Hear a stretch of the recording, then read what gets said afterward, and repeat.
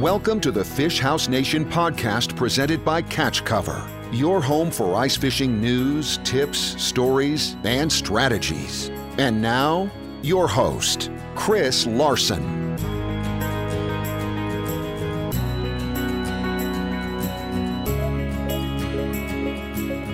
Hello and welcome to the Fish House Nation podcast. As always, I'm joined by Blake Tollefson. I'm Chris Larson. And we're going to be talking some open water stuff again today, but we're going to be talking about a fish that's near and dear to Midwesterners' hearts. And most of our listeners are in Minnesota and some in Wisconsin, Dakotas as well, and really all over the place. But that's kind of where the majority of them are. But, the place where a lot of people think of when they think walleyes is Lake Erie. And a pretty interesting study coming out of Lake Erie, out of those waters anyway, from the Ohio State University. Blake, what did you see when we were taking a look at this? This was in an article on the Pittsburgh Post-Gazette is where we found the story. But what did you think here? Yeah, I thought it was a very, very interesting study. So basically, what this research team did was try to, make some correlation between color and walleyes, and what colors can they see in kind of the best, in these different conditions, I guess. So they looked at clear water types. They looked at when the water has a lot of sediment, which is pretty common on Lake Erie, and then they looked at when there's like algal blooms and stuff like that. So basically, kind of what they found was in those clear water times, white or basically any color was kind of the most preferred for walleyes. When there was a lot of sediment in the water, it seemed like the yellows and golds performed best. And then when they had those algae blooms, that was when black was the best. Yeah, so pretty kind of stuff that I think a lot of people that are, have been out fishing a lot probably kind of knew that. But yep. It's fun to see a scientific study behind it that went out and did this. And they did lab tests. And then they also created an app basically for charter captains to put this data in while they were out fishing. Kind of some interesting stuff in there as well, just talking about, how much kind of their visuals diminished in, they were saying, they could see 40% less essentially when there was an algal bloom. And they were showing, that the range of sight obviously is a lot less when you have sediments and you had to put that lure kind of closer into their face. One of the things that they talked about in the study is that, a lot of fish will use lateral lines. They're using vibration. They're using a lot of things to key in on their prey. And walleyes are more sight oriented. Not to say that they don't use those things and they're not using vibration, because obviously a lot of people believe in that and use it when they're targeting walleyes. But, basically this study showed that the visual element was more important with walleyes. And I think that's something that, we see a lot of videos in the summertime on YouTube, guys out at night. And that's what they're saying is that, in those low light conditions, walleyes see a lot better than their prey does.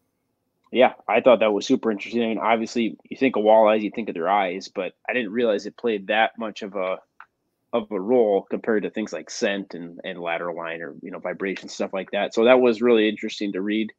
The other thing I thought was interesting was how they kind of did their study. So basically, what the article said is they did 6 trips in clear water, 6 trips when it was like stained or there was sediment in the water, and then 3 trips when there was like an algal bloom or something. And basically they had 4 people in every boat, and all those people were using different colors. So then they were just kind of logging, which lure was taken, I guess, based on those conditions. Yeah, so they went out and tested a lot of, and that's kind of the cool thing about Lake Erie. I don't know if you've been out there fishing, but there's so many different ways to catch walleyes on Lake Erie. And I fished in the Eastern Basin as well, where we were fishing in 80 feet of water and the fish were suspended 60 feet down. So they're 20 feet off the bottom and 80 feet of water. And I think the way that we typically fish them in the upper Midwest, if you told people that's how you're fishing walleyes, they'd be like, you're crazy. That's not where walleyes live. But Lake Erie is just a different animal in how it sets up. But then if you're in that Western Basin, you can go out and catch fish in that deep water. But I would say the Western Basin fishery is a little more similar to how we would catch fish, in that It's more structure oriented. It's typically in shallower water, but they definitely suspend, but not over 80 feet of water like you see in the Eastern Basin. But there's so many, even in the Eastern Basin, you go in that Erie, Pennsylvania area. A lot of guys are closer into the shallows in that area when they're fishing them. So a lot of different situations to catch walleyes on Lake Erie, and Lake Erie also is just, Minnesota, we like to say that it's the walleye capital of the world, but there's a lot more walleyes in Lake Erie than there are in Minnesota. That's all I can tell you. Yeah, it's a totally different animal. I've never been out there, but it's definitely on the list to get out there at some point, because just the sheer number and size is impressive. Yeah, it's a lot of fun, and if you haven't done it, definitely recommend going out there. Obviously, you can get to the Port Clinton area, and I mean it's like 10 hours basically from the Twin Cities, so it's not a hard drive to get there. And that Western Basin seems to be always good. Sometimes you get on the Eastern Basin, if the timing isn't right or the winds aren't right, the fish won't quite be there. But if you're looking for a place to go catch some awesome walleyes, and you kind of just want to do something different than what you do in the home state, it's fun to get out there. And guys are doing a lot of trolling out there. It's pretty effective, and there's a lot of walleyes out there. They say the good old days are today. Yeah, that's good. So speaking of a lot of fish, Illinois has a fish problem, and it's not a cool walleye. It is what we've been calling Asian carp for a long time, and I'm sure we're talking about YouTube videos. Those videos of those flying fish flying up into the boats, and pretty interesting to see. But there's a problem with it, and Illinois is really the battleground state for carp getting into the Great Lakes. They want to keep these Asian carp out of there for good reason. They're filter feeders, and they really, really do some damage to the fishery. And there's really, to this point, not a lot that we can do with those fish. But Illinois is trying to rebrand them and trying to make this a fish that people are going to want to eat, because putting Asian carp on a menu doesn't sound super exciting. So they are rebranding this fish, and they're going to call it a Kopi. What say you, Blake Tellison? I think it's a really good strategy. In the article they mentioned it, a couple other times when they've used similar techniques, trying to change the name. And one I thought was interesting was the Chilean sea bass, which is one that you do see from time to time on menus. Mm-hmm. And it was once known as the Patagonian toothfish. So I can see how, changing the name. I mean, you see carp on a menu, doesn't sound appetizing. You see this fish called Kopi. Well, you don't really know what it is. It's a good strategy, and hopefully it pays off, because obviously we know Asian carp are a problem, especially like you said in Illinois. And we've all seen the videos of these fish jumping out of the water. And really, it's kind of Illinois' task for keeping these fish from getting to the Great Lakes. They are, like you said, the last line of defense between these river systems and the Great Lakes. I have actually had the opportunity to eat Asian carp in the past, and it was very, very good. I would definitely eat it again if I saw it on a menu or something. I was part of the American Fishery Society back in the early days of my career. I worked in the environmental field and went to this fisheries meeting basically, and they had some famous chef there who was preparing Asian carp, and it was absolutely fantastic. Like, if you get the opportunity to eat it, I would definitely recommend it. Yeah, the Illinois DNR says that they've served it, at the state fair, and in a couple of restaurants they've tried it as a test, and they said that it looks great on a plate, it tastes good, everybody seems to enjoy it.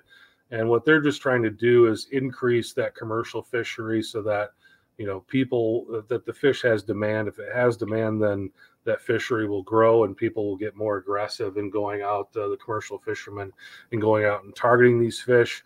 Now, A little bit of background, Asian carp, what we call, basically is an umbrella term for 4 different species of carp. You've got the silver carp, which are the ones that you see jumping.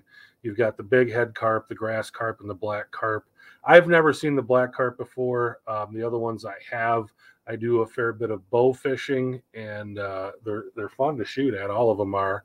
I actually have eaten grass carp before, and that's pretty good. Like you said, and that's something that when you're out bow fishing and you see those, you typically, you want to take a couple shots. The common carp is kind of one that I think when people think of carp, that's what they think of.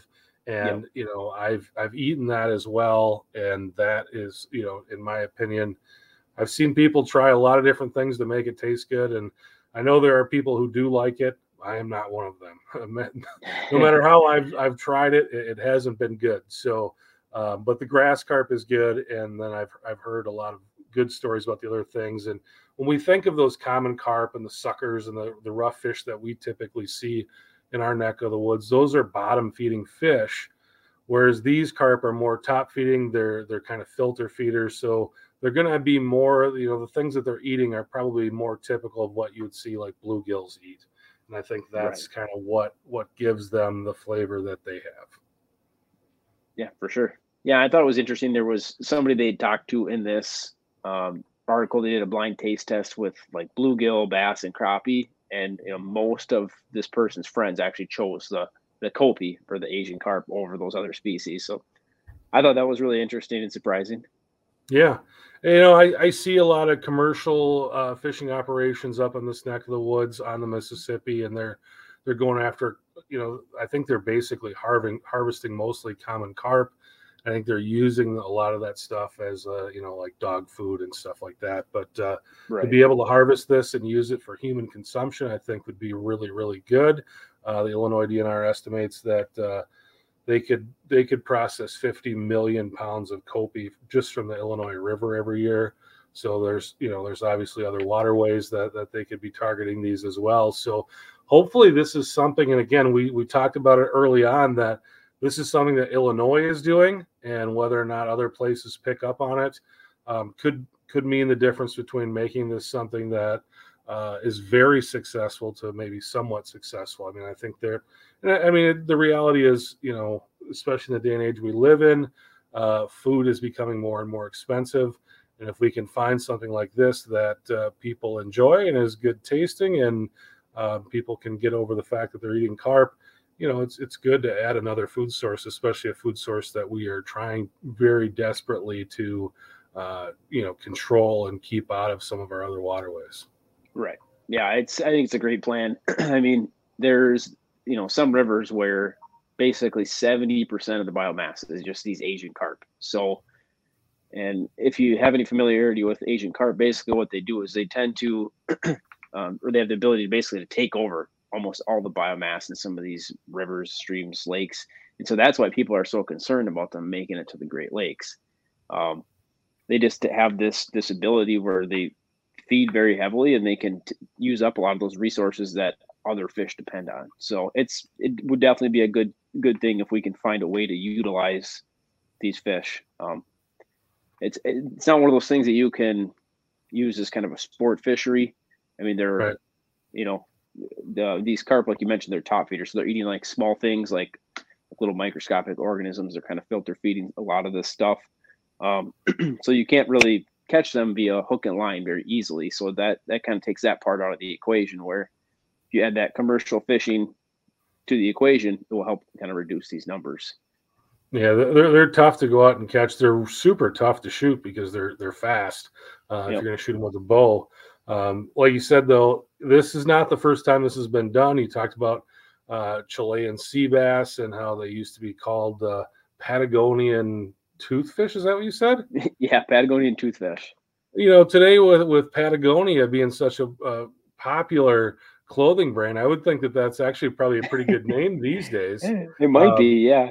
Yeah, but I saw Orange Ruffy used to be known as Slime Head. No one wants to go to a restaurant and order Slime Head. So Peaky Till Crab was once the mud crab. Right. I mean, I don't know. It sounds at least a little bit more appetizing. Yeah, but nobody wants to eat something that lives in mud either. So that's a kind of a good deal there too.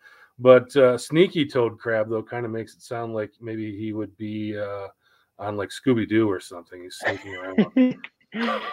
Who knows?